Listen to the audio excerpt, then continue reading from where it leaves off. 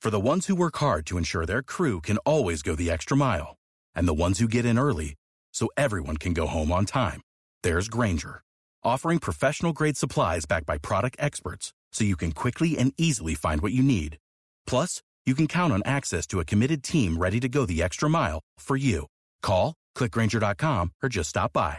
Grainger, for the ones who get it done.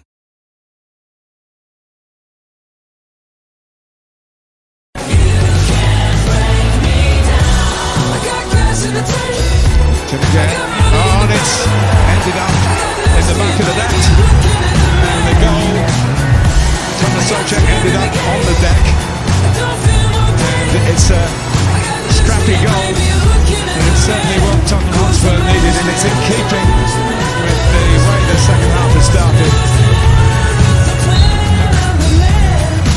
Antonio, Solchek, comes Lamella, fresh legs.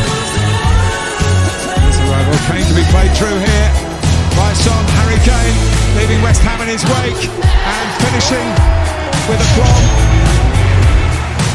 Surely will finish off West Ham United. Great relief for Harry Kane.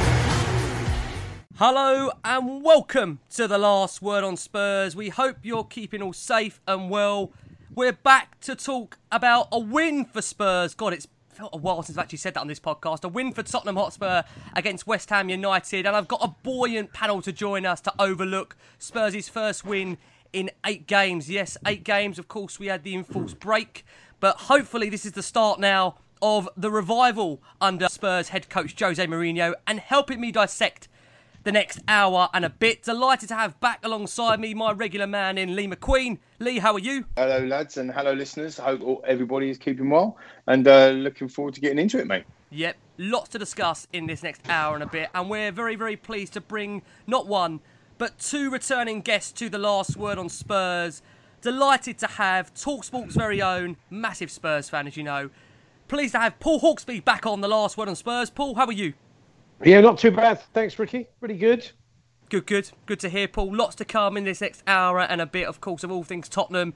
And also, a regular, one of our favourites back on this show, Crackers, the man himself. Crackers, how are you? Hi, Ricky. Yeah, all well. Hello, everyone. Hope you're all safe and well. Yeah, nice to be back. Yep, it is nice to be back. Now, it's fair to say, of course, over the last week or so, Last One on Spurs, we've received many different comments on the back of the show we did against Manchester United. Of course, big debates at the moment in terms of the manager, the playing style. And as always, I think it's fair to say we always try to bring a fair balance to the podcast in what we always try and do. We always bring a mixture of guests every single week to talk about your beloved Tottenham and what everyone is making of it. And that's exactly what we're going to try and do in this show. So where better to start than, of course, the review against West Ham. And Paul, I'm going to come over to you to start this week's show. So it was a vital win for Spurs and also a justification of Jose Mourinho's claims that his side would improve when he would have a full complement of attackers open to him. I think it's fair to say that Harry Kane grew and looked better in the game as it went on. The Celso the star again, as we knew would be the case. But of course, Ndombele's absence, I think, is one that, of course, is going to ring alarm bells. But that was our first clean sheet since February, which came against Man City, and our first win since our away game against Aston Villa, which was also back in February. Tell us, Paul, what you made of the win at the Tottenham Hotspur Stadium. A very important one. We had to get the 3 points, and the manager spelt that out. He told them at half-time, if you don't win this game, if you don't find a way of winning this game, you can forget the Champions League. So he was pretty stark about it at half-time. I think we saw the signs just before half-time that we were starting to get behind them a little bit. It was frustrating, and it was incredibly difficult to break them down. The way Moyes had set them up was just purely to see if they could just get a little bit of something on the break. And they weren't really getting forward at all. So it was attack versus... I mean, at one point I thought West Ham should just put bibs on. Take the shirts off, it looked like a training exercise. It was all one-way traffic. And it was very frustrating. But then Lo Celso... I mean, it was one of those nights where I was thinking, I wish Eriksen was out there. We just needed someone who could pick a pass, quality, who could play between the lines. And we didn't have that. But then Lo Celso got going, and he is looking a real player. He seems to be getting better and better. I think he's going to be a real star at Tottenham. You know, he's a cracking player. So, it was important that we got in the game. The disallowed goal, I think, put them on the back foot. And you just knew as soon as we scored, they'd have to come out because they needed some kind of result. So, look, it was fairly fortunate way we did get it. But you felt once we got one, we'd be okay. But there was that little moment. There's a thing that drives me mad about Spurs still, is that we've always got a little individual rickiness that could cost us big time. And last night it was Mikel Antonio down by the corner flag, going nowhere. And Sissoko, and I'm sure everybody was the same. I'm saying, don't foul him. Don't foul him. He's not going anywhere. Don't foul him. So what does he do? He bundles him over. They get a free kick, and Jared Bowen hits the post. And that was our little bit of luck last night. But it could have gone the other way. But if we could just cut out a lot of individual errors, just little moments where we almost shoot ourselves in the foot. Sometimes we do, sometimes we don't. But that's a real frustration. They can be a bit dumb collectively sometimes and individually as players. But we got away with it, and it was a cracking second goal. And it was the move of the night, really, the one end to the other. Harry Kane just put round the post. So I think there were a lot of positives. But we have to think back to, had it gone to 1-1, could have happened then, yeah. Yeah, well, we've got loads of questions to come in terms of style of play and thoughts on Jose Mourinho's setup, so I'm sure we'll bring that into the show. Lee, going to come around to you next. Spurs getting back to winning ways. Let's be honest, it wasn't a classic, but an absolutely massive 3 points for Spurs, which keeps our season alive and kicking. It wasn't the prettiest, but points are all that matter. 7 more cup finals left to go for Spurs to try and secure Champions League football for next season. What did you make of that performance against West Ham? This big running that we've got, I was including Arsenal in that, of course, but they've probably dropped out of that now, thankfully. But, you look at the amount of points amassed from the other teams around us, and actually 4 points from our first 2 games back is a good return. I think the West Ham game, a little similar to the Manchester United game in terms of decision making. I hear what Paul's saying about individual errors. I've written that down in my little Tottenham Hotspur book, as I like to do. And actually, you can track so many individual errors, this season. From our players, even as far back as Newcastle, the Newcastle game on the 25th of August, and subsequently the game before that against Man City, and errors that cost us, and you just think to yourself, like Paul, like you just said, basically completely agree. There's always a rick there. You look at Manchester United, and for all the possession that we didn't have, and for all the shots on target they had versus ours, which I think was 6-4 in their favour. We never really looked like that we was going to get battered or conceded. Lloris made a really good save against United, of course, and obviously we get Pogba was the difference that night, and Dyer gave away the penalty. And you could say that's an individual error. The individual error that Paul just talked about was Sissoko. There was another one in yesterday's game as well where Aurier was dithering on the ball. Like, I don't know what he was doing. I think he was trying to do like some sort of Timothy Atuba step over or whatever in the final. In his own area, and he got caught in possession. But other than that, I thought it was really solid. I have to say, like Paul said, David Moyes set the team up to be very, very difficult to beat. And again, I think the analysis even from Jose after the match, so we were very slow in the first half. We were very backwards, sideways, very kind of laborious in that way. And I think that's what frustrates us fans.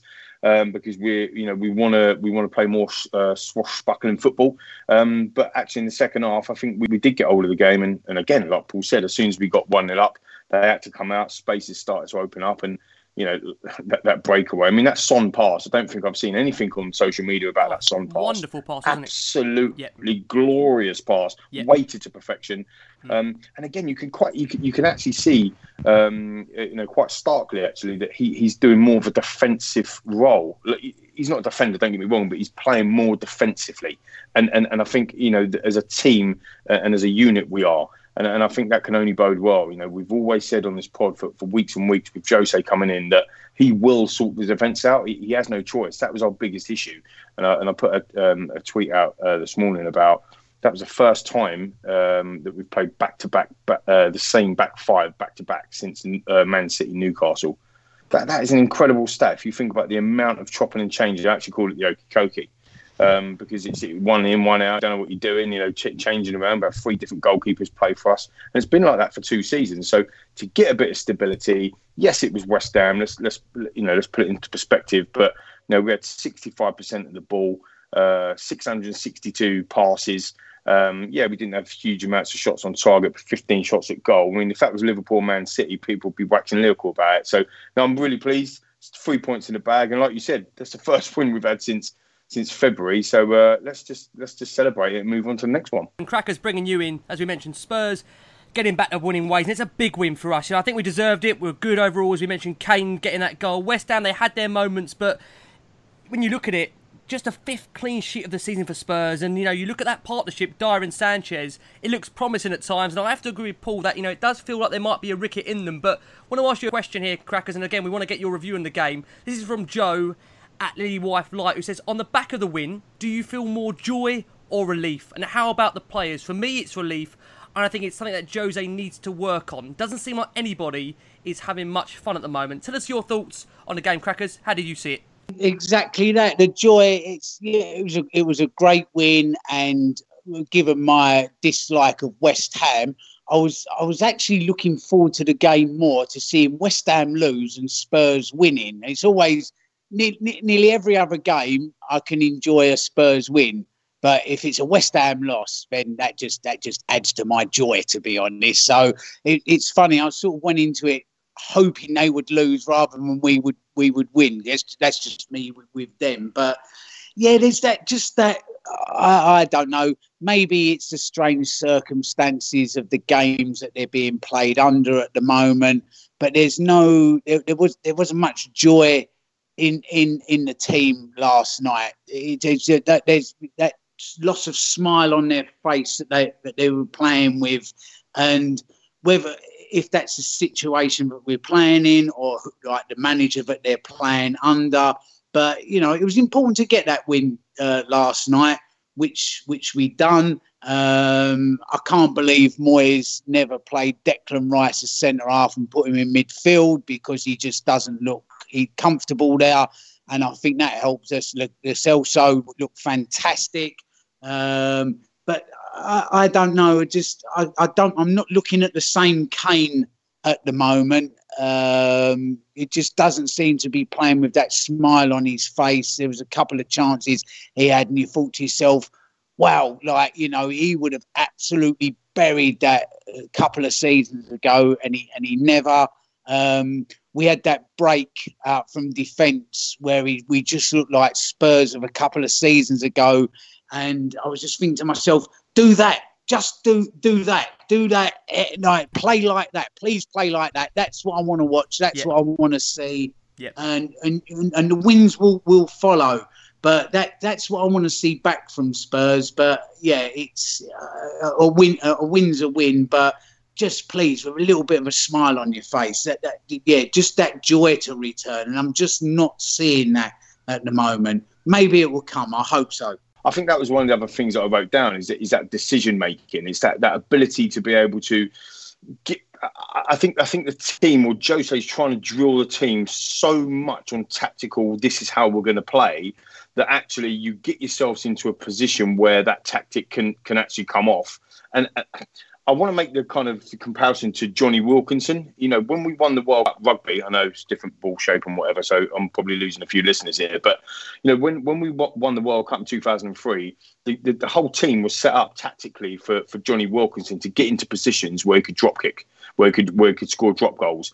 And I think, the tactics that we've got, some people will look at it as kind of sitting back on a 1-0 lead against United, for example, or some people look at it as tactically trying to change the way the opposition play. But the way I look at it is that we're tactically drilled to get into them positions, and then when we do, like Crackers just said, we want to play that way. Let's go with that. But then we make the wrong decision, and I think Lamella made a massive impact on yesterday's game, if I'm honest. But against Manchester United, when he started, he made 4 decisions. He made the wrong decisions, and it cost us probably another 2, maybe 3 chances, which could have led inevitably to goals. So I think that they are tactically drilled, and I think that takes a bit of time. I think the smiles on the faces will come back when we're not under huge pressure.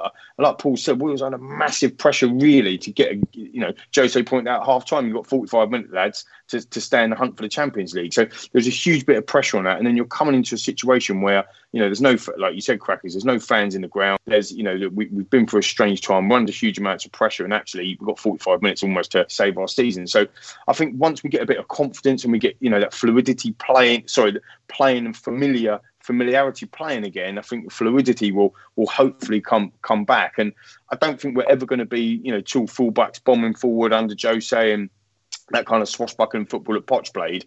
But let's make no bones about it. Let's be brutally honest about it. Jose Mourinho's come here to win stuff. That's why he's been brought in. And, if we end up winning every game for the rest of the year, or for the rest of the season, 2-0 in the manner that we beat West Ham, I for one, would be very happy because we'd probably end up in the top 4.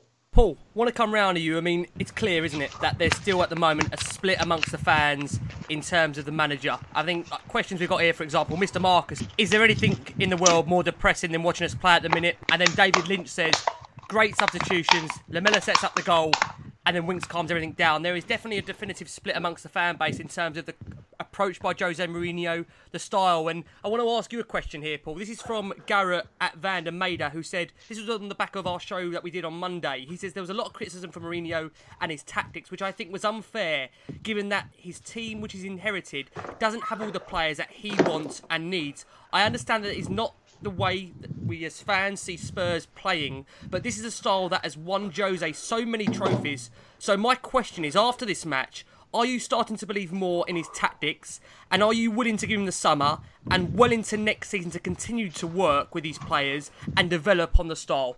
I love the way that we played under Pochettino, but I think that has gone. We're not going to get that back, and it was never going to be like that under Jose because he has got a way of playing. I think I saw Crackers on Twitter a little while ago. I think he summed it up. Go 1-0 up, sit back, and because we don't maybe have the quality of defenders that he would like to work with in some areas, the other team equalise, and then we go for it again. Then we either run out of time and it ends up 1-1, or we get lucky and we score, or we concede another one. And there is a bit of a frustration about having, holding on to a lead, because we know as Tottenham fans, and we know that personnel, because we've been watching them for quite a long time, that we probably haven't got the confidence in them to be able to do that. Because as a unit and as individuals, they're not quite up to it at the moment. Not in the way that Jose wants to play. I wonder now whether we'll see Jan again, unless there's any injuries. That's probably it. They've just got him in as cover. Whether he will persist with Dyer, I think who's been doing pretty well, sort of barring being turned over by Pogba against United. And even Sanchez has looked a bit more solid. I've always had a real problem with that right-hand side of Aurier and Sanchez. Between them, you always feel there's just a big error there. But Sanchez has got in some good positions and his pace has started to tell. So there are signs that he's maybe drilling those players. And we will get to a stage where it'll be a kind of classic Jose team that can go 1-0 up. And you start to think, although when have we ever felt that as Spurs fans, 1-0 up will be fine. It's going to be enough. But Jose teams have. So, look, you've got no choice because everything that's gone on in the last few months means there's no way they could pay Jose off.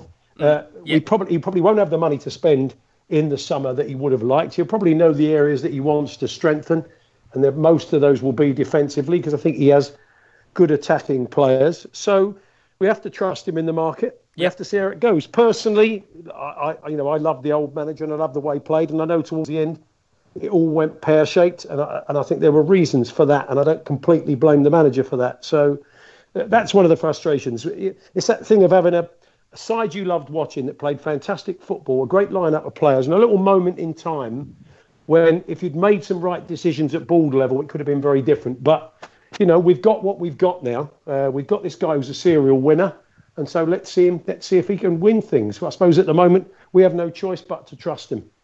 Is it unfair, Crackers, to want style as well as winning? Because you look at managers like Klopp, Guardiola, they can win as well as have that style. I mean, is there any indication, do you think, in time maybe Mourinho can provide that to Tottenham? Can we have an attacking, vibrant brand of football and trophies, or do we have to accept it's one or the other? Because for me, why can't it be a package? You look at this Tottenham team, and as you mentioned, that when we went forward on that attack where Kane missed before he scored, we looked absolutely devastated moving forward, and we've got, let's be honest, a lot better attackers than we have defenders. So is there not an argument that there's more chance of us outscoring teams than there is defensively? And I just wonder, can we find a balance in between here with Jose Mourinho? Certainly hope so. And, as Paul and Lee have alluded to, if if the defence can be shored up and a little bit more confidence and a little bit more settled, perhaps there is, a chance for a bit more expansion up front. But it's just not in Jose's DNA. It's not his MO to be like that. He's just not that type of player. And I think I've just become too institutionalised in Tottenham's way of going for it, of being an expansive attacking team, and just having to take the rough with the smooth that comes with that, and not being successful other than cups, because we've never seen a league win, or in my lifetime I've never seen us really come that close, apart from sort of 87. And I think, as I say, I'm just too institutionalised on that to Darius to do, and having attacking flair teams that will sometimes just have to take getting dicked by teams that Mourinho has. So I don't know, maybe in time, if he does put a couple of pots in the cupboard, I'll go, okay, yeah, that's, that perhaps this is the way forward. And I've just got to bite my tongue a little bit with what the football I'm having to watch. But at the moment, I just feel like that under Pochettino, it was a couple of years of going around Europe with a really, really lovely girlfriend who was a bit scatty and a bit out there. But we had some great drinks in bars and done some really, really silly things. And now I'm sort of shacked up in a really nice 3-bed semi with a very sensible missus who gets the bills paid. But I look out the window longing for those days back again of like bumming around Barcelona and getting drunk. It's just like, that's just the way I feel about it at the moment. So what was what. I mean, she could come back though, Crackers. We've been told she could come back one day. Oh man, yeah. Well, exactly. And I'm straight out the door and leaving her if she does. Well, I tell you what, let's crack on. Let's discuss the team selection. That's been one of the things under Jose Mourinho in the last couple of games. It's been heavily debated, and again, we saw that on Twitter especially, I call it the meltdown moment, where you get that team news come through an hour before kickoff. We saw him make 3 changes from the game against Man United. Dele Alli, Giovanni Lo Celso and Lucas Moura returning for Spurs. Meanwhile, Tungi Ndombele, the club's record signing, still only on the bench, which included Steven Bergwijn and Jedson Fernandez. A 4-2-3-1 again, with Dele at number 10 and Lo Celso next to Sissoko in the midfield too. And we'll do the Ndombele debate now, for the fear that the show could end up derailing, because I know many people are interested to hear about the Ndombele debate. We've got questions in from Cleopas Pedicida, Santiago, Jonathan Webber, El Anderton, Nelly, Michael Bennett, Benno the Yid, Cos 1882, Roy, Sideline Chatter, James, Hotspur James, Fitz. They all ask, what's the verdict on Ndombele? Would love to hear you discuss what you think is going on. Now, Lee, I'll start with you. For me personally, I look at the situation, and unless Ndombele's picked up a slight injury in training, I just can't fathom how he's our club record signing. He's not been given the chance in the first 2 games, and that's given just how much Jose Mourinho has praised his application and work ethic during the lockdown. I mean, how are you judging it? And am I looking into that far too deeply in terms of him being only on the bench? There's no smoke without fire from that perspective. I think that I'll defend what I feel, how I feel, and Jose, I'll defend him to a certain degree, and also I'll criticise him. And I think that within Tunga Ndombele, you look at the situation and think, well, is this another Pogba? Is this another Kevin De Bruyne? Is this another Salah? Is this another Lukaku, for example? He's got history there. All the way back to, what was it, 2003, 2004, 04, 05, when he had Joe Cole out. He's an expansive player. Do whatever you want, Joe. But no, Jose got hold of him and he tamed him. He tried to tame the beast. And you could argue that he got the best out of Joe, become a wonderful footballer and won titles. So, you look at Eto'o in the Inter team, and he played him as a kind of at times a right wing back, and he's a bloody striker. So he's looking at taming certain people, putting certain people in. Then most recent history is obviously Paul Pogba. He got rid of Kevin De Bruyne, and we know how much a world-class footballer he is. Lukaku as well. They ended up signing him at Manchester United. Then you got the whole Pogba thing. So part of me hopes for, and I'm putting up the praying emoji that is not the case, and actually he's just easing him back in. He doesn't need him quite yet, and he's got his fully fit team, so he doesn't want to put pressure on Ndombele to come in and perform. But then the other side of me is going, come on, Lee, wake up and smell the coffee, mate. Do you know what I mean? Like, there's obviously a problem now. I think he's got, correct me if I'm wrong here, Rick, or the lads, I think he's got about 15 different advisors, isn't he? And Ndombele.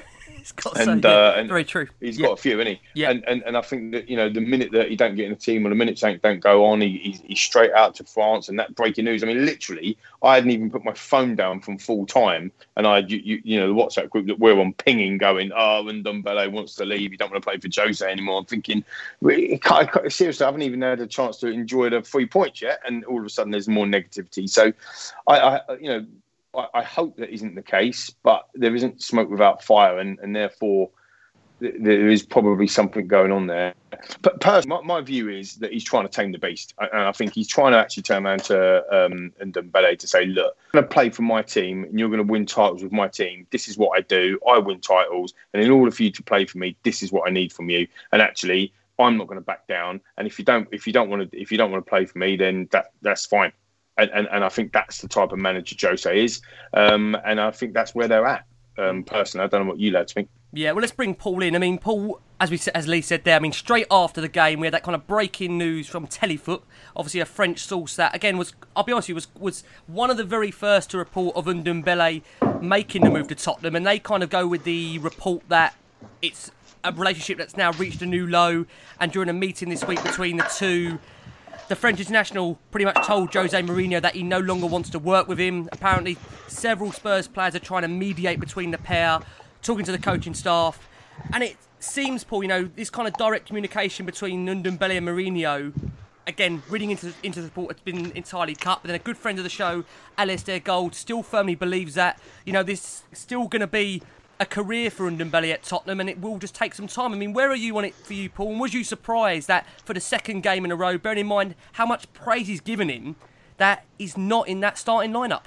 No, I wasn't massively surprised he didn't start, because it would be very odd just to have thrown him in when he'd played so little football, really, for Tottenham. I've just seen in glimpses that there's a real player there.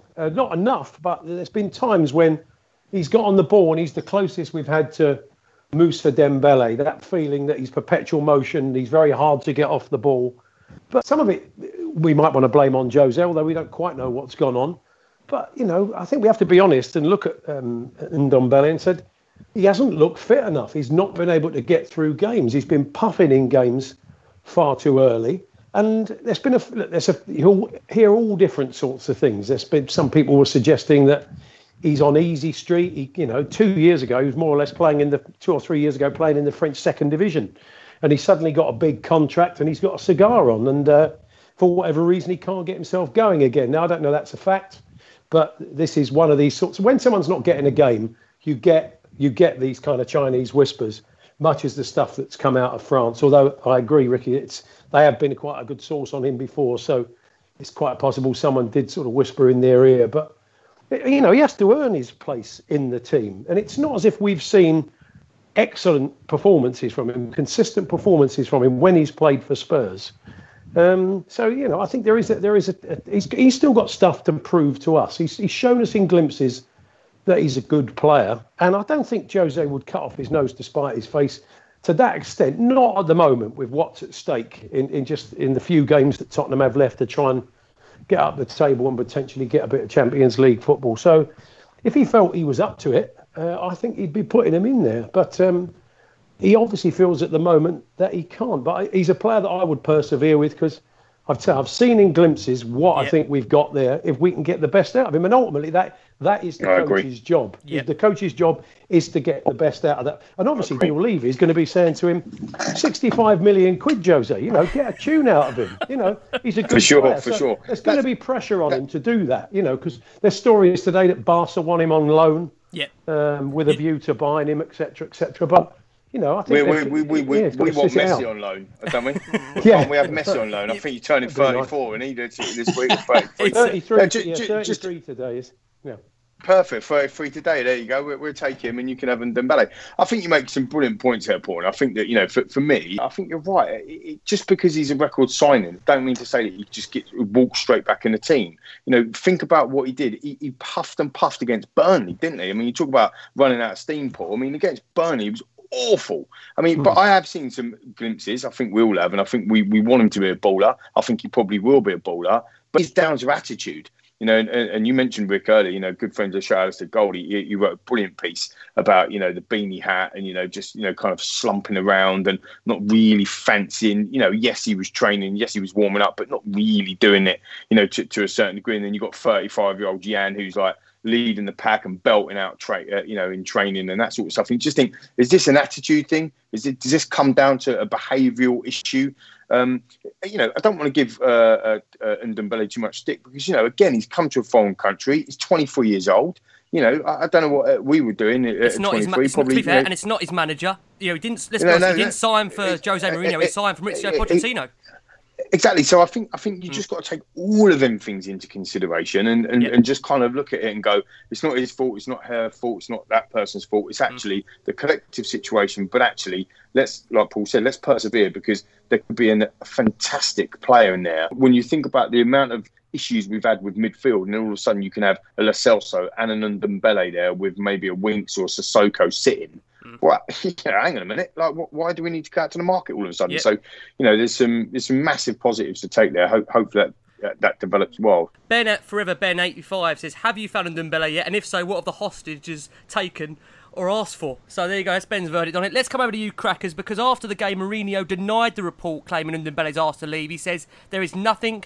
I try to do the best for the team. I can't start with 12 or 13 players. Sometimes I apologise to my players that they are not my first choice because I feel their work in training deserves some more. But I have to do my job the best I can, and I felt for these 2 matches I didn't need him." Now, I'd be interested, Crackers, to get your view on it because it sounds there, if you really kind of analyse that quote, that he does feel in work training sometimes deserves more in terms of maybe giving him a start. Or is it maybe a case where at the moment, Crackers, he wants to put players on the field that he actually can trust and are well drilled to fit his system? How are you seeing it from the outside? I feel like the judging after hearing the case for and against, where is it Jose, is it Ndombele? Give us a verdict. Give us a verdict. Is it a mixture of both? Because it's right, but Jose, as Lee said, has always had that bête noire at a team. He's always picked out that individual that he seems to go in on really, really hard, which causes that friction, which builds and builds and builds, splits teams, and then away he goes. He's done it. He does it everywhere he goes. But is it actually the case this time that Jose is picking on him, or is Ndombele just not pulling his weight in training and not seeing a player that he can rely on? It's so difficult to tell. Somewhere in there is the truth. Is it a mixture of all of it? It's. But I think it's right. If Ndombele's not pulling his weight in training, then he's not going to get a start. And maybe Jose's throwing a little bit in of showing the other lads, listen, I don't care if you're the record signing. If you're not putting it in for me, if you're not going to give it for me, you're not getting a start. So nobody is entitled to a place in this team. So it's probably a mixture of both sides of the argument. And it's right. Ndombele, he's looked poor in some games. He's looked like he's not up to speed. And if Jose's not seeing him trying to get up to speed of the Premier League, then he's not going to get a start. But, the flip side of that is, you're Jose Mourinho. No one tells us more than anybody that you're Jose Mourinho than you. You're always telling us in press conferences, I'm Jose Mourinho. I've won this, this and this. I'm that great. Well, if you're that great, then get a tune out of this £65 million player and either give him the kick up the arse he needs or the pat on the back, because, he's either stick or carrot.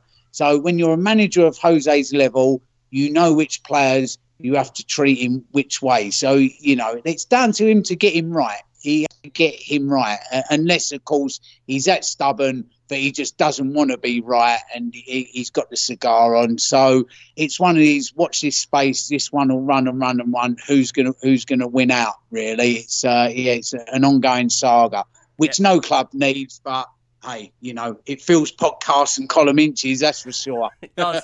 And I'm sure it's one of those topics that are going to run and run and run. And listen, I think we all can see the potential. And my biggest fear is that we're going to let this guy go, and he is going to be an absolute baller for a Barcelona. But I mean, like Paul mentioned, Daniel Levy, you can't see him giving up easily on a £65 million club record sign. And especially when at the moment, again, reports and speculation, who knows how true it is.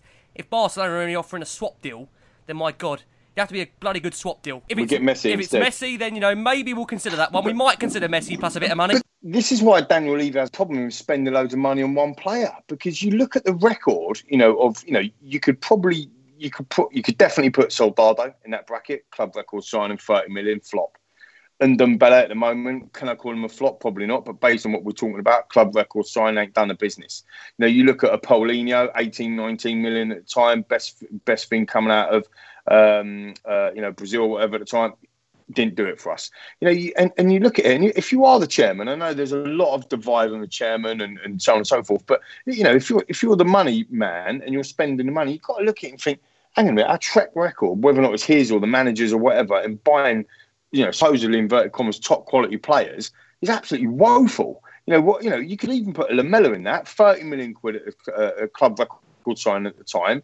Yeah, 7 seasons and, a lot of endeavour like we talked about before and whatever. But, as he even, set the world on fire as a club record signing, you just, this is the reason why we've got to get these sorts of things right.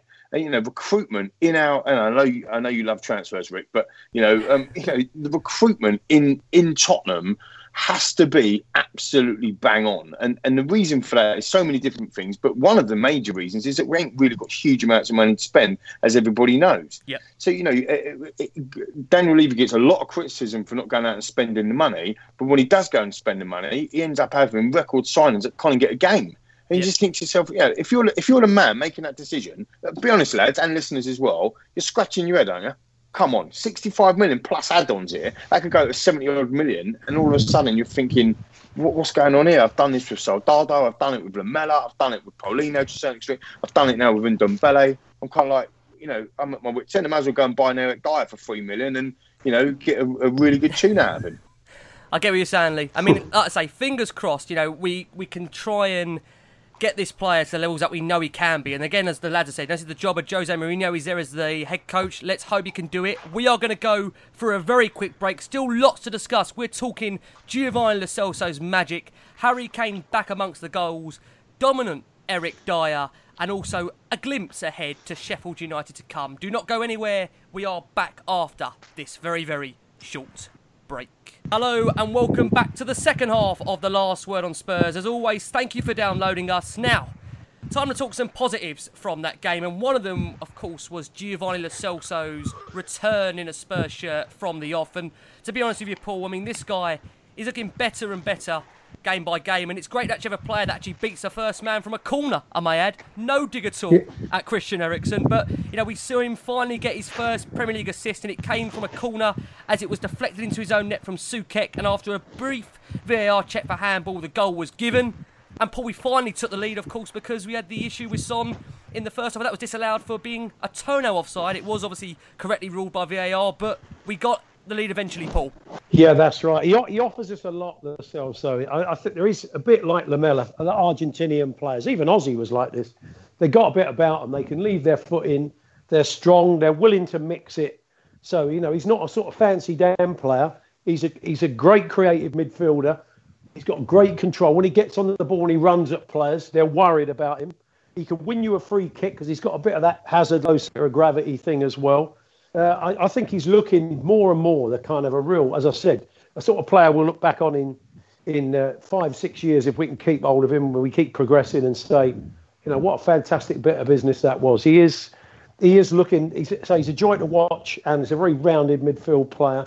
And I've got incredibly high hopes for him. When we saw it in the setting up, it just to get that ball out to Son, it was a lovely little ball, and he was only off, as you said, by a toenail. And just everything, his work rate, his desire. It took him a while to get going. I mean, he had to run of games. Yep. And he didn't hit the ground completely running. We saw little snatches of it. I think he came with a bit of a knock, and he's had a couple of injury issues as well. But I think we're starting to see what he's about now. And no, I'm chuffed for him, and I think he's going to be very, very important for us. I've got to stick with you, Paul, for a second. One of our own, Jason McGovern, sends in a question. He said it appeared the choice was always going to be Lo Celso or Bruno Fernandes, with Tungi Ndombele as Spurs' number one summer target. Lots of fans wanted Bruno Fernandes. He's delighted Spurs decided to opt with Lo Celso. But if it was you, Paul, which of the two would you have pushed for, looking back now? Would you have wanted to push for Lo Celso, or do you think Fernandes, you still would have preferred to see him in a Spurs shirt? I'm trying to think of the timeline there, Ricky. I was wondering whether we'd already had Lo Celso when we were in the market for Fernandes. I think we were, because Jedson came in. Yeah, we was. After the Eriksen. So I think, the Eriksen deal was dragging, and I think if the Eriksen deal may have been completely quicker, we may have seen them both arrive potentially. Yeah, and I think that's what we wanted to do. I mean, Bruno Fernandes was interviewed a little while ago, and he said Tottenham was mentioned, but he basically said, he said, I don't think they wanted to pay the money. So never know that before. We made, yeah, exactly. So I mean, I do feel, I'm not sure about Jedson really. I mean, it's very early days, and he's a young player, but it does feel a bit Jedson and Kudu and G, doesn't it? It just reminds me of another one of those very lightweight players that we get that don't look like they're physically up to the Premier League. Paul, I was just going to say, do you know what it reminds me of? Remember when we signed Postiga and Manchester United signed Ronaldo, and it was like, the two Portuguese boys have come into the Premier League. Spurs have got a fantastic talent on their hands, but Manchester United get Ronaldo. And I'm not sure, feels a little bit like that, with Jedson versus Bruno. It feels a little bit like that, doesn't it?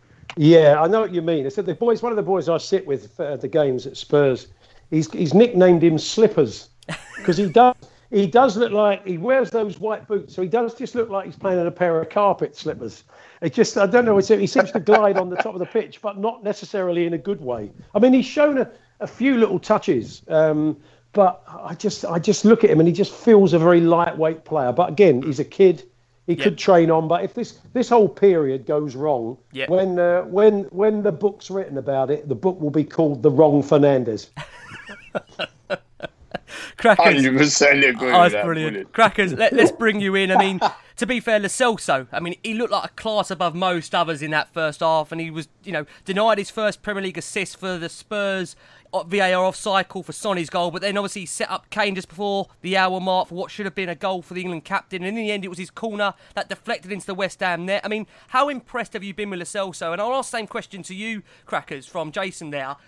Between the two, Bruno Fernandes and Lo Celso, looking back now, do you think Spurs may have the better end of the bargain eventually? Or we could have done with both, couldn't we? Would have been nice.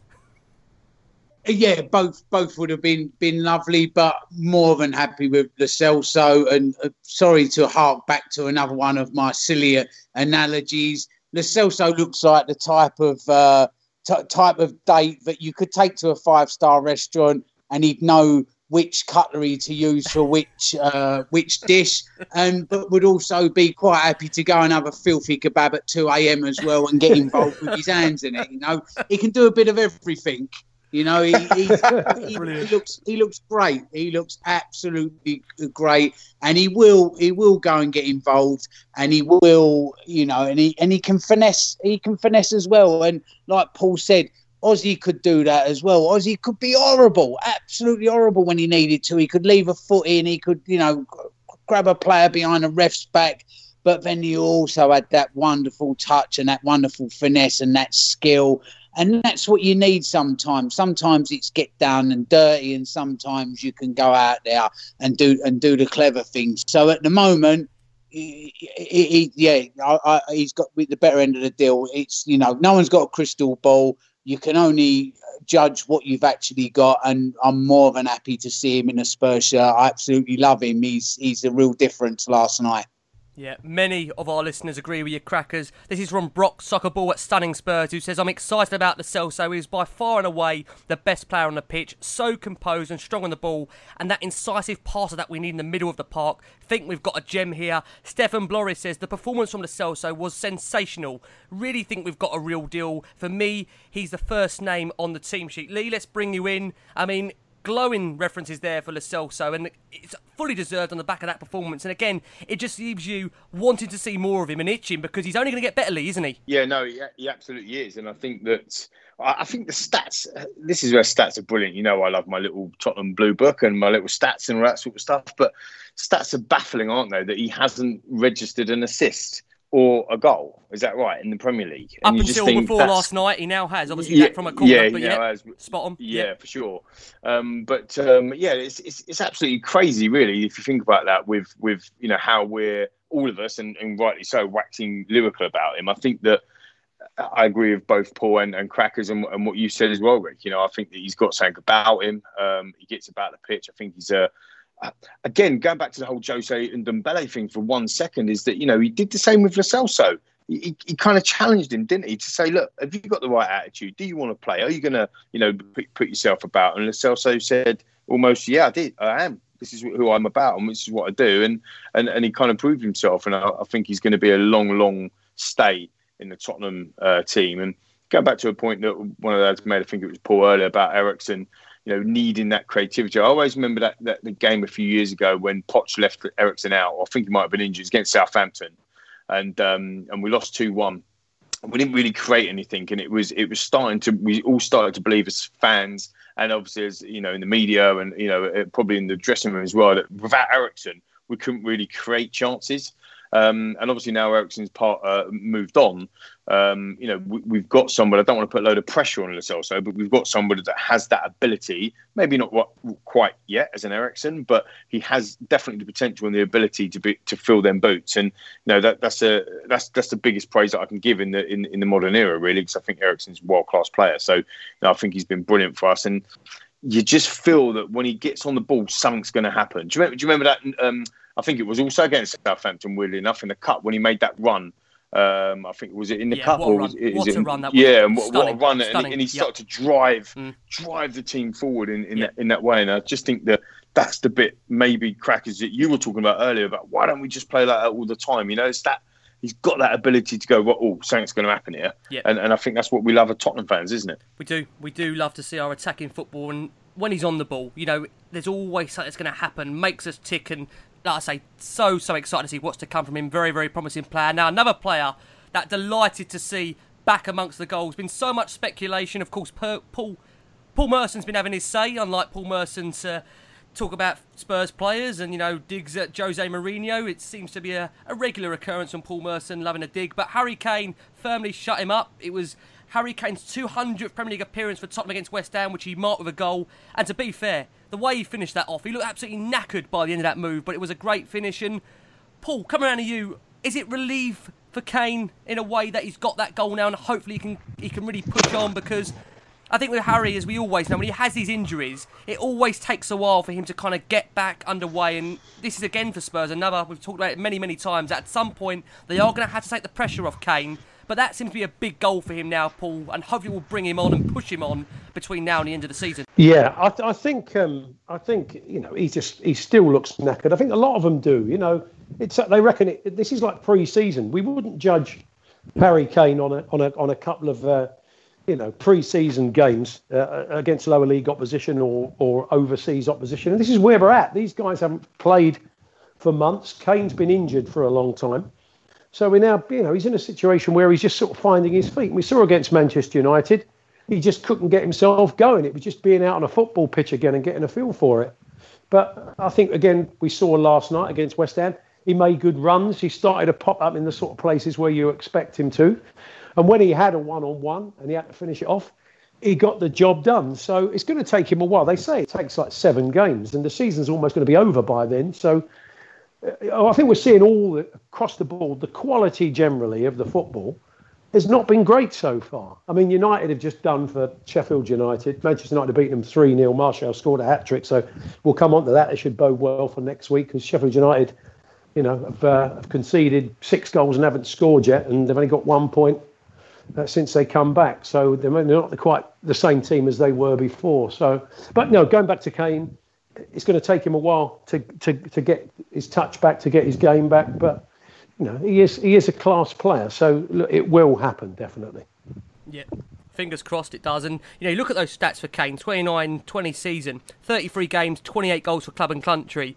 It's hardly a bad return so far. And we've still got, 7 games to go in the Premier League. And he can still really, really help us and push us on for his own personal goal-scoring tally and really have an impact on Spurs' rest of the season to come. And crackers, a huge cheer from the Spurs bench. Jose Mourinho we saw even animated when Kane scored, finish through Son's pass. And the lay on in front, you could see the relief by that celebration. And I feel, he looked sharper and sharper as the match had gone on. Give us your thoughts on that. And also, question here we've got from Lindsay at Lindsay28, who says, why does Jose Mourinho keep Harry on after he scores? He looked tired again, and it's his second game back after playing against Manchester United. Should he protect him and work him back to full match fitness? What's your thoughts on that, crackers? Or do you think, no, keep giving him the game so he can start to really get a feel of the matchday experience and hopefully keep scoring for Tottenham?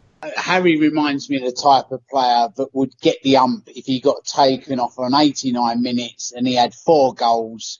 And he just looks like the type of lad that wants to play every minute of every game and would run himself into the ground and go into these red zones with the stats that they have. He's just that type of player. That's just him. He will give you everything every game. And, he's looking a bit tired, but as Paul said, this is pre-season again. This is the first 7 games of a new season, even though it's the old season. It's just unprecedented times. They're all off the boil. You can't judge anybody at the moment. You don't know what's going on in people's lives. If the overseas players, if they've got family in countries elsewhere. And I know this, I've got family in the UK, and with all what's going on and not being able to go back there, it unsettles you. It does unsettle you. I've got 2 daughters that still live in London, mum and dad. And, I'm just a retired tube train driver, and I found that unsettling. So to try and get somebody to be a professional footballer, to have your mind totally focused on the football when you could have family that are going through, illness for what's going round.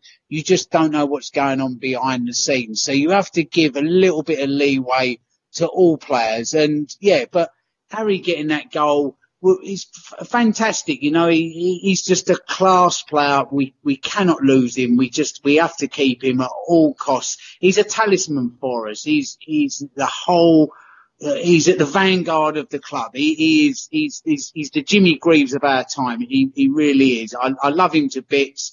He's just not just the football side of him as well. There's an important side to him where he's such a role model. There's none of this flashness to him or anything. He's just such an ideal. He's a dream. He must be an absolute dream for the club. And to get back on the score sheet, he'll only grow in confidence from that. I love him to bits. He's peerless. He's absolutely peerless, Harry. I love him to bits.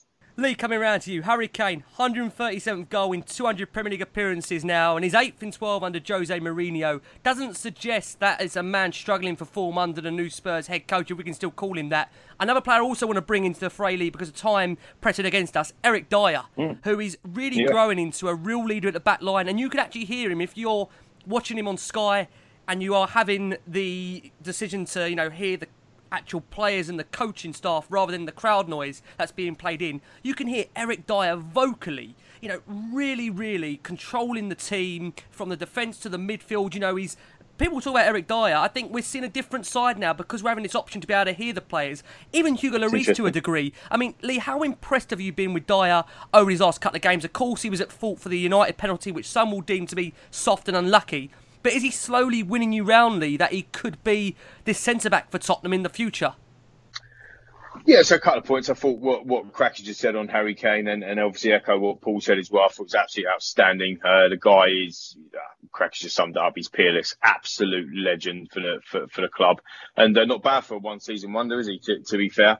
He epitomises everything about, what we want to see in our football club, really. We talked about Ndombele, we talked about attitude, behaviour, the fact that he worked so tirelessly hard, changed what he was doing before to get into that first team and to break in, and the mentality of the man. I think I think Jeff Shreves asked him yesterday, what's it like scoring your 37 goals and turning games? He said, yeah, it's all right. Could be better. Again, I think you said about it, didn't you, Rick? Elite mentality, and that's what we want throughout the side. Absolute top class player. Love him. Like Cracker said, love him to death. On Eric Dyer, I think that let's not get carried away. He's played 2 games, but I think people need to get some sort of perspective, and Cracker's just alluded to that here as well. There's you've got family over in London or family abroad that you can't see in the lockdown and all that sort of stuff. Footballers are in the same situation. Somebody talks about Toby's his form dropped off back end last season. He's had a baby. For any of you if you're parents out there and you've had baby, and it's just having sleepless nights, it makes a difference in your working performance. So, you've got to take into consideration, you can't just come and on social media, lambast people for this, that and the other. And I think Eric Dyer's in the same boat in the sense of, he's had 12, 14 months of hell. He's had injury after injury, then he's had illness, he's had that issue that he's had, which they thought was appendix to begin with, and then there was something else wrong with his gut, and they had to have an operation, and that is gonna really take its toll, not necessarily just physically, which obviously it did, but also mentally as well, to be able to come back from that type of injury, and then also, like you said as well, the guy that bought him, the guy that mentored him, the guy that was kind of family, Pochettino, we all love. And by the way, just for the record, in case nobody realises, I absolutely love Poch, and I would have had him, down in League Two for all I care. I think he was absolute god, but he's gone, and that's why we're back in Jose now. But he's had all of that change as well that he's gone through, and then he's changed his position as well. So you've got to look at Eric Dyer and say, look, is he putting his stamp on it? He looks fitter, he looks leaner. He looks hungry, if I can, quite a lot of cliche words in there, but he does. And I think that the most telling stat that I would say on Eric Dyer is out of 12 games he's been available under Jose Mourinho, he started 10 of them. That just goes to show you how much a guy that's won over 26 titles, record after record after record, has come in and gone, no, you're my man. That's got to give you confidence, surely. And I think we're seeing that now. Typically Tottenham, he's going to probably end up getting a ban, as somebody put out on social media. I think friend of the show, Paul O'Keefe, said, typical, he's going to end up getting a ban now after he started well. And actually as well, look, he did give away the penalty, didn't he, against Paul Pogba? But yep. Other than that, he's been very, very solid. And again, it's interesting you say that, Rick, about, the different dynamic with the crowd noise, because actually you don't get to hear the players or how vocal they are, and you can see that he's commanding that back line, and that's impressive. I have to say, I'm quite impressed. A little bit of bated breath and fingers crossed, but hopefully long may that continue. Yep. Question here for you, Paul. DAC at De Cavalli says, thoughts on the Dyer-Sanchez partnership? They seem more comfortable against West Ham. Is that due to our opponent, or are they getting used to each other as a centre-back duo? Thoughts on that, Paul? Yeah, I think it's very early days, isn't it? We'll just have to see. As I said, I do have slight concerns about that right side with Aurier and Sanchez sometimes, and the way they work together. But Dyer has looked pretty solid, and he's looked quite comfortable at centre half. It's going to be interesting to see where Toby sort of fits into this, because it's always good to have his experience as well. So, but you do sense that he's going to try and build a partnership. He's going to try and keep a settled partnership there for as long as he can. And Sanchez, a couple of good interventions. His pace often gets him out of trouble. And I think we've seen that a couple of times. He's got us out of trouble because he's got back and covered. So, yeah, the signs are there. The signs are there. So I think it's a bit of a watching brief on those two at the moment. As I said, I don't think we're going to see a lot more. And I think he's off after the end of the season. And I think the only time we're likely to see him back, unless players are really tired, is if we get injuries there. So, they're the three we're going to be working with. And we just have to see how it pans out. Yep. He's trying his best, isn't he, Mourinho? I mean, I think we've always had that issue with Poch towards the end, that me chopping and changing the defence, even the goalkeeper. That was always Spurs' problem towards the very end of his reign, that we never really had a consistent back four. And you knew that under Poch, where we were playing that swashbuckling football, you could name that back four every day of the week. Danny Rose, Kyle Walker as your fullbacks, and then Toby Alderweireld and Jan Vertonghen. And we have to, I think, find a way of getting back to a consistent back four. I think we've discussed a lot about the fullbacks on these shows, and to be fair, I think Auria's performance was much improved. And we don't always say that on the last one on Spurs. I feel sometimes maybe Auria does get a lot of stick, but I think it's worth mentioning he had a good game. Ben Davies had a good game, and on the back of what I'm saying there in terms of the defence, Crackers, questioning here from, let's go to Danny Walsh, who says, what is your verdict on the defence? We have looked poor at times at the back under Jose Mourinho. Is it going to be improving, or do you think there is still a need, Crackers, to go out and look to reinforce the defensive areas in that team? Yeah, you have to have a settled back four. That's the one part of the pitch where it has to be settled. It has to be your back four and your keeper. They have to work in tune. They have to work in harmony. As much as it pains me to say it, that Arsenal back four under Graham was, even the five, was always them, and they were fantastic. They were impenetrable sometimes because they were settled. They were in tune. They need to be able to know what they're going to do. Defence is just a completely different science to midfield and up front. It needs to be almost German in its efficiency and just working together. Dyer and Sanchez, I can see him beginning to try and build something there. And as Lee said, Dyer went through the mill because he was ill for a long time. Same as Lamela, he had that problem, and you're not going to see the best of them.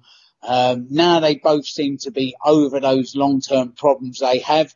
You have to give them the time to be able to develop, and the early signs are that Lamela as well as Dyer both went through these long-term issues and now through them and beginning to flourish a little bit. My only concern is Aurier. He's just to quote Paul Hawksbee, the great Paul Hawksbee, he's a dog chasing a balloon. He really is. He's a dog chasing a balloon sometimes, and that frightens me. He scares me to death. He does absolutely scare me to death, and I think he's the problem. But he's one of these players that can all of a sudden do something and go, "Wow, did he just do that in a genius way?" Or wow, did he just do that in giving away a goal? And I don't like that in the defence. You have to be a little bit more dependable in that. But the green shoots of recovery are there, as the Tories once said. We've got this really odd, lopsided defensive setup where Aurier can't really be trusted to defend. So what happens is that he's allowed to bomb on. Does what he wants. When he does bomb on, Ben Davies comes inside as a sort of surrogate centre-back, and Sanchez goes out behind him to do the defensive work. And Crackers is right. When Aurier has those nights and those days when he just puts in brilliant crosses into really dangerous areas, you think this is great. It's a really fluid system. Don't worry about it. He's not great when it's going on behind him, but he's good going forward. But last night we saw he got in great positions and he was played in. Bergwijn played him in a couple of times, great positions. And he just put in duff crosses. So when he's having nights like that, although he didn't have a bad game, he always wanted the ball, and it's incredible how much they play through him, how much of the ball he sees in a game. Everything seems to end up on the right hand side with Aurier, because if he does get the cross right, he's fantastic. But so often, like last night, he has an extra touch or he scuffs it, and he's an infuriating player. I'm not altogether sure I want him there. I don't want to go to his testimonial. I don't necessarily want him there. I don't want him. Are you sure, Paul? Because I think that could be a full stadium, that one. Yeah. Well, I just think you can see it. I mean, he's the sort of player that you think, oh look, it was fun while it lasted, but we need a proper defender there, and. It's not for me, not long term anyway. We'll have to see, won't we? I mean, Spurs' fullback options when Japhet Tanganga comes back and Ryan Sessegnon. Who knows what is to come? I do have to say, the thought of a Pascal Chimbonda, Serge Aurier joint testimonial. Can you imagine that? God. isn't getting me on the Ryanair website to be flying back to London, I can tell you. What about if we chuck in Asuakoto? Would that kind of swing it for you? I've got to say, one guy I think that's growing kind of in fitness, and while his touch has let him down at times, Sissoko. I mean, he covered a hell of a lot of the pitch in possession and out of it. I think, a guy there that, you look at his Spurs career and we joke about Serge Aurier, players that maybe have fallen out of favour with the Spurs fan base, but I think, Sissoko, he really has kind of earned this kind of respect with Spurs supporters, the way he has turned his career around, and it's great to see it. I mean, he's a player that does offer you so much, those surging runs through the midfield, and another player that is so vital to the way Jose Mourinho wants to play. So again, one to keep an eye on. Now, we are delighted to be joined by a Sheffield United fan who is giving us his preview ahead of the game against Tottenham Hotspur next week. And on the back of that, we'll also be looking ahead to Sheffield United to come for Tottenham Hotspur next week. Can Jose Mourinho make it back-to-back wins for Tottenham Hotspur against Sheffield United? The opposition view. You're right, guys. Travelling Blade here. My preview for the Tottenham match. It's our next Premier League game. We have actually got an FA Cup game on the Sunday before against, whisper it quietly, Arsenal of all teams. I imagine they're not very popular on the listeners to this podcast. I think with that game, I don't know if it's possible for both teams to lose, given how poor each side's form is. I mean, Tottenham have had a pretty good start. I think they've started much better than we have. Coming back into the Premier League, they had a convincing win against West Ham United the other night. But maybe a bit of luck here and there. But, back to form. Carey came back amongst the goals. We, however, have been abysmal. Honestly, it's been poor. We started off against Aston Villa. We were out of it. We had the ghost goal. I think that's killed us. We played poor that game. Didn't deserve to win. Should have won. Then we had Newcastle away. Once again, the first half was a little bit better. Second half, Egan got sent off, and we just fell to bits defensively. Heads dropped, and it was abysmal. We lost 3-0. Our away form's been good this season. Before the break induced by Corona, we'd only lost twice on the road, which were against Man City and Liverpool, no less. As I speak, we've now lost 2 away games on the bounce, 3-0. Newcastle, and then Man United absolutely outplayed us this evening. I mean, don't get me wrong, Man United played absolutely fantastically. They played some brilliant football at times. It should have been more. They should have had at least another 2 goals, perhaps another 3 goals. But on top of Man United being brilliant, we were also poor. We stood off from them. They just passed it round us. We had no conviction. We did show signs. We did play a little bit better. The first 5 minutes of the game, we were even on top, and then by the 7th, we were 1-0 down. We looked very tired and leggy by the end. I feel a bit daft. Been on the radio a few times before the restart of the season, talking about how fit and ready our players will be, how match sharp and prepared they will be. We've been nowhere near it. We honestly look a completely different side. Where at the start of the season, when everyone said Sheffield United are going to get relegated and finish bottom, this is how everyone thought we would play. I don't know what's happened to us. I mean, we often struggled after international breaks, and this, how many 100 days break or something, has absolutely killed us. I just, thank God that we played well enough in the majority of the season to ensure that we're going to stay up, because we are in no form whatsoever. If I'm going to be optimistic going into the Tottenham game, I think we might lose 2-0 at a push. It is at Bramall Lane. We have yet to play there since the restart. We've had 3 away games now. We've got Arsenal at home in the Cup. I just hope and pray to every deity under the sun that playing at home gives us a boost and we play better at home, even without the fans, than we have done away. I don't think it's possible for us to play worse at all. Line up, I mean, we've got, the 4th of July or the 2nd of July, the game, I believe. We've got a while since then. It's about a week away from now. Whether Jack O'Connell will be fit by then, I don't know, but we are missing him like a hole in the head. At least we'll have Dean Henderson, unlike today, as he couldn't play against Manchester United. Egan's suspension, I believe he might still be serving that then.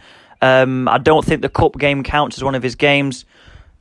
I'm not sure if that takes it off his tally or not. I think he might still be out, because if it's a 3-game ban, that will be his 3rd game, but I'm not quite sure. It was 2 yellows. But we'll still greatly doubt we won't have Jack O'Connell, who we've missed dearly. Even if Egan is back, he has not been great. Enda Stevens, who's been incredible for us this season, has been very, very rusty indeed since the restart. Up front, we've lacked potency. I mean, I'd say I'd start the same side we did today, because I think when we started today, we actually played quite well. So that was Moose, Lys Mousset, David McGoldrick up top. They played better and seemed a bit more involved, a bit better on the ball than Sharp and McBurney did. We had a midfield of Norwood, Fleck and Lundstrom. Lundstrom was one of the only players that actually can hold his head high today. He played some good football at times. I'd say a back line. I don't think Egan will be back, so that'll probably mean Jagielka there. I think he's past it. Everyone knew. It's nice to have him back. He's a bit of a fan's favourite, a bit of a legend at the club of what he did way back in the Warnock era, but I don't think he's ready for Premier League football. If he's got the likes of Son and Kane bearing down on him, he's probably going to get caught out. We're probably going to still have Jack Robinson in place of Jack O'Connell. We're going to have the wing back, because even though Stevens has been poor, I can't see him being dropped. Maybe Ben Osborne will come in, and then Dean Henderson at the back. I just hope that Tottenham have a poor game. I hope that we beat Arsenal. I'm sure you do as well. That gives us a boost going into the game against Spurs. And we've got to hope that somehow playing at home gives us the lift we need, and that Wilder gives us a very much needed kick up the arse, because we have been abysmal since the restart, and Spurs looking pretty fine fettle, to be fair. So if I'm being optimistic, we might be able to scrape a draw if we get a few lucky VAR decisions, but I can see it being 2-0 to Tottenham. The opposition view. Hello and welcome back to The Last Word on Spurs, our final segment. I hope you've enjoyed the show. We're discussing briefly, taking a glimpse to Sheffield United to come. Now, we're recording on the back of games where Manchester United have won, so they are now, as it stands in terms of the Premier League, 4 points ahead of us. They're still in 5th. 49 points, Tottenham on 45. We're a point above Sheffield United. So it's quite a big game, this one. And Crackers, I'll start with you. Sheffield United, it's not going to be an easy game. Chris Wilder always gets his sides up. What are you expecting? And are you confident Tottenham can carry on their unbeaten run and, dare I say, even try and go back-to-back victories in the Premier League against Sheffield United? My chance to be the Jekyll and Hyde Spurs fan that we all are, because I think they conceded 6 and scored none since the restart. Sheffield United. Oh, God. So these points... Dr. Tottenham will see you now. Yeah, Dr. Tottenham will see you now. So this points to like a 1-0 Sheffield United win, doesn't it, on the Jekyll side? But, if we do what we can do and they continue in their form, then that's a win. That is a win. But man, how can you call it? Because so many times history's taught us that if we come up against a team that's had a couple of cuff-ins and then we go to them and all of a sudden it's like, how have we lost that? How have we lost that? So it's head and heart, Jekyll and Hyde. We should win it. We should comfortably win it. But let's see. You can normally tell in the first 10 minutes of a game which Tottenham you're getting. I was going to say 10 seconds, Crackers, but I think you're being generous there. 10 minutes. We'll let you have 10 minutes. So I'm going for a Tottenham win. I'm going to go for a Tottenham win. Different dynamics. No stadium. No fans behind them. It's just purely football. Them versus us, with no other interference around with fans and everything. So. Yeah, I'm going for the Spurs win. They got a Tottenham win again from Crackers, so he's going for back-to-back wins under Jose Mourinho. That would mean 7 points from 9. Wouldn't be a bad return at all. Josh at the Boring Git says, I think Jose will rotate his team, Winks, Lo Celso and Ndombele alongside Sissoko, depending maybe on in terms of fitness and what the team looks like. Again, question here from Aaron Mayhew, and this one is for you, Paul. Do you think that we are close to our best team? Maybe Bergwijn over Moura, and maybe Lamela over Dele on current form. I think Jose likes a settled defence and midfield.